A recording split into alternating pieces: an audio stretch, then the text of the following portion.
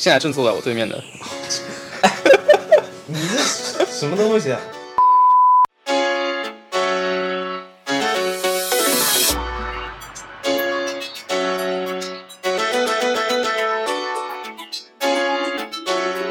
？Hello， 大家好啊，欢迎来到第一期的 Y2S。那么我是阿宋，旁边这位呢是不愿意透露姓名的杨老师。没错，是我。这是一档座谈性质的节目，也就是不打草稿的碎碎念。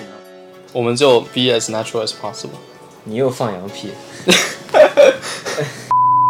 那么今天主题就是怎么样变得更加自信。然后第一趴我们就要讨论一下，就有什么样的契机让我们就感觉到有一点自卑这种感觉。那个时候因为刚开始成绩比较差，这方面你说是小学的时候？对，小学就初中前半部分，就其实整个初中也差不多，就都成绩不是很好，基本上中下，就真的是中下。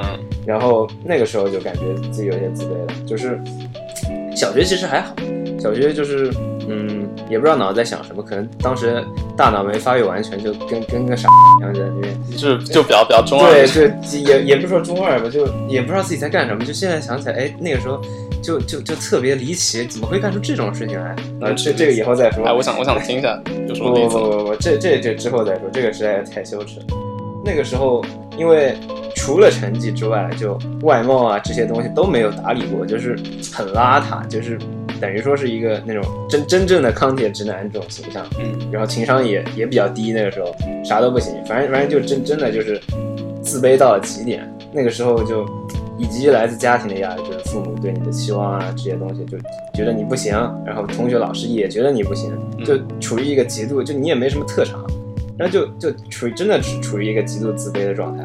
然后其实刚开始就进入这种改变期间是在我初中的，等于说也是中下半段，就是初三那年。初三那年，因为我们班就当时有保送，就是还保送名额还挺多的，就是后面走直升班，就我们惠珍高中有直升班，然后就走了一大批大佬。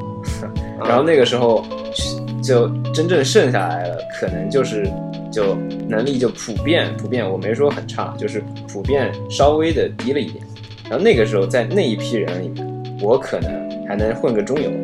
然后那个时候嘛，因为其实初中这些东西滚来滚去也就这么点，你其实复习了很久之后，就真的想考不好也挺难的。然后后面就有几次我就考的是挺好的，特别是数学。当然我科学一直上不来，不过最后临近中考之前的几个月里面，我科学好像还考了一次全班第一，就170多分。就那次试卷确实也挺简单的，但我也没想到我会考170多分，就满分180嘛。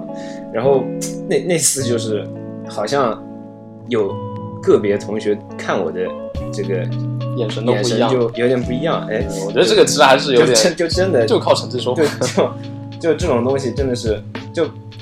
还有一次对，我记得特别清楚，在初中那些保送班还没走的时候，就其实我跟有几个就是我初中的同学还是很要好的嘛。然后他当时因为我那个时候就有一点数学有点起来的感觉，就是他当时错了一道题，他成绩挺好的，也是进了保送，然后是他错了我也忘记了，反正当时我就跟他讲了那道题还是怎么着，你跟他讲，然后他说，哎，那你挺聪明的呀，那你为什么考这么差？然后当时就也有点被刺中的感觉，就对啊，你这我这不是会做吗？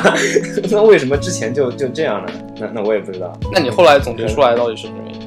那个时候太浪了呗，就是你觉得现在你现在想想，以前是因为学习方法，或者是你就是花进去精力不够多。对，我那个时候是真的是假装学习，假装爱学习，就是上课我确实听得贼劲认真，但是我后面的作业我可能就水一水，就要么就有可能抄，有可能作业帮拍啊什么东西的，就看上去我好像，而且那个时候收手机你知道吧？我其实觉得收手机是一个很错误的决定，就是你收了手机之后，学生就会想方设法的去就拿到代替这个手机，或者要么是看电视，要么电脑，或者是想方设法拿到比如说家长的手机进行就一波偷偷的玩耍。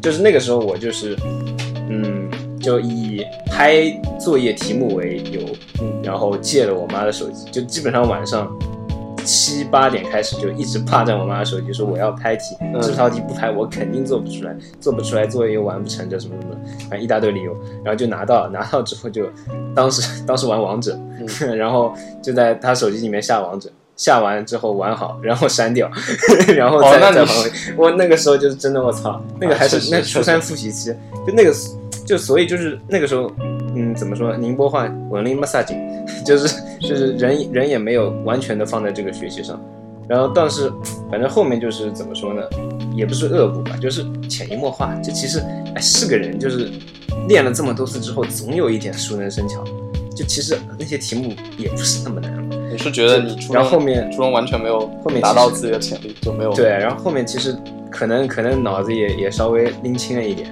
然后后面就在最后一段时期，好像就变得还可以啊，就 OK 了，就没有那么的差。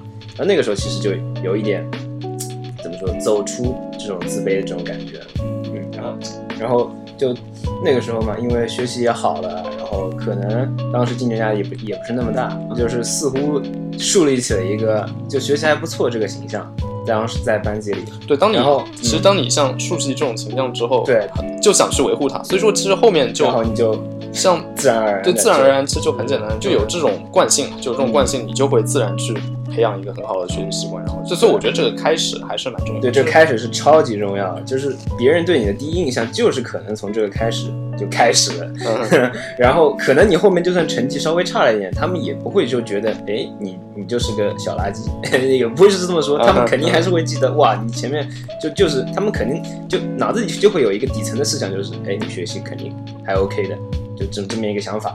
我觉得现在老师对一开始表现好的肯定还是有影响，对，还是很有影响。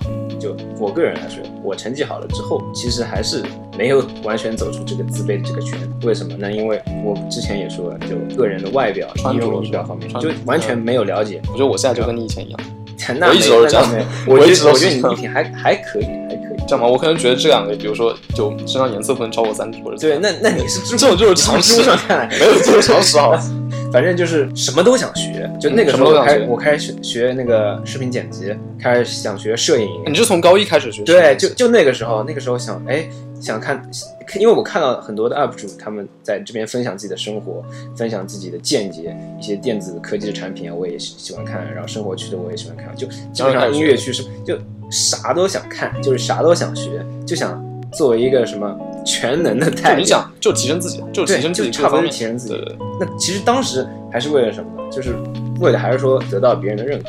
其实这还是一种自卑的表现。就其实真正自信的人，他根本就不需要得到别人的认可。然后当时我就疯狂研究嘛，就是怎么搭、怎么穿、电脑配置啊、科技啊。当时我有一个就是理论，就是我的关注数量不可能超过100个，因为我觉得这样我看不过来。是，就是他每次还会更新很多的内容嘛。那你现在看过来了吗？现在我竟然看过来了，就是我基本上每天都会去就刷新我的动态，就是每次去看，而且我现在的关注数大概有215个，就是今天早上看。那你觉得你有学到很多东西？因为 B 站那些 UP 主他们的专业领域都分得很散 ，ZRank 就是 Z 哥以及拉克斯啊、石英这种 UP 主，就是说起来那个您那个对百金枪是不是？百金枪，就我的说话方式其实有一点点改变，你可能会觉得有点装逼，就确实装逼，就我当时都想喷了，你知道吗？就我第一次看他视频，我看到这种特别装逼，我真不想看。然后就是，但是你会潜移默化的被他，就你看多了，确实他干货。然后你想，然后我也想装逼，你不是，但没有啊，就是你看多了他的视频，你自然而然被他的口音有点带过去。其实这个就是，比如说像我们现在关注了一堆北京UP主，像我们现在就说，基本所有人都说美式英语。如果我去英国，我也不知道我口音会变成怎么样，因为我自认为我美式英语和英式英语分的还比较。其实我觉得音腔也挺好听。就之前听过我播音的同学可能知道，我知道你在广播上听的声音，就跟你现在讲话就完全不一样，就完全不一样。我也不知道设备问题还是就是你那时候故意就把改成这种特别高级的模式。对，真的还挺好听，真的有一说一还是挺好听的。你当时广播上播出来，我真不知道这事情。说完谈吐，就是还要说一点就是情商。就除了智商之外，我觉得情商是最重要的。情商最重要。对，就真的说话是有艺术的。就你什么时候该说什么，什么时候不该说什么，就是真的可以影响到别人对你的一些看法。其实我这个人其实有时候还是比较直，就我有时候还是觉得有什么不爽的，我还有时候会说。这个其实和我环境也有点关系，可能我妈可能也是这样一个人，所以说我有点被她影响。对。然后其实我现在也会稍微还是会比较收敛一点。就我初中的时候其实更熟，因为初中的时候我也不是特别，有时候也其实跟你比较像，因为那时候我们其他人都比较强，我也不想自己表现的太过张扬或太过怎么样。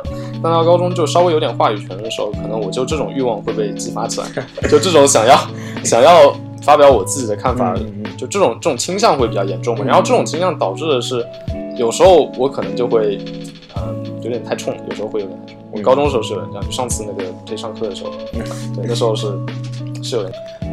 OK， 那我们现在来总结一下，究竟怎么样才能变得更加外向呢？我的理解就是学习，不断的学习，无论是我之前说的这个穿搭呀、情商啊、谈吐，这些都是可以在后天通过学习而得到提升的这些东西。其实我还有再想补充一个，就是你刚刚讲的，除了学习啊，还有穿着之外，是还有一个就是知识储备。对，这东西你有多能说，其实你有多自信，其实很大程度上取决于你自己，就你到底懂多少。对，其实你看得多，学得多，你自然而然就懂得多。你懂得多，你就有话聊，你有话聊，就你再加点自己的理解，可能别人就会觉得你有趣，就会愿意跟你交朋友。对，然后学会倾听，这是很重要的。OK， 是，这我的理解。然后对我来说的话，就我们之前也讲到了应该怎么变外向的，但其实外向并不是一个终点，就外向可能只是你觉得变成一个外向的人，或者说被别人定义成一个外向的人，是一件比别人定义成一个内向的、一个胆小的人更好的事情。但实际上，其实不应该去太在意这些东西，就是你自己是怎么样一个人，每个人都是独一无二的，就不应该说我这辈子都是个内向人，我永远不可能去上台演讲，我永远不可能去主动去跟别人交朋友。对，很多东西都值得尝试，因为尝试之后你才知道它究竟适不适合你。是这样。其实做这个节目呢，其实很大程度上一点也是要稍微锻炼一下我的口头表达能力。杨老师突破自己。对，我觉得这个暑假我做了很多类似的事情就比如说这些事情都是我以前从来不敢想的。宾馆冲分。不会这样人。我在暑假刚开始的时候，然后我去建了一个就我面向高一同学，就是新高二的，然后一个德语的一个学习交流群。真的。然后有一天晚上我就连续加了好几个10多个陌生人。那时候不行，我真的从来没干过这么尴尬的事情，艳福不浅啊！我竟然能做出这种事情来。然后后来想想，其实也就这样嘛。我觉得我也没终将成为自己讨厌的人。OK， 那我们今天就先聊到这里。OK， 我们下期见吧。下期再见。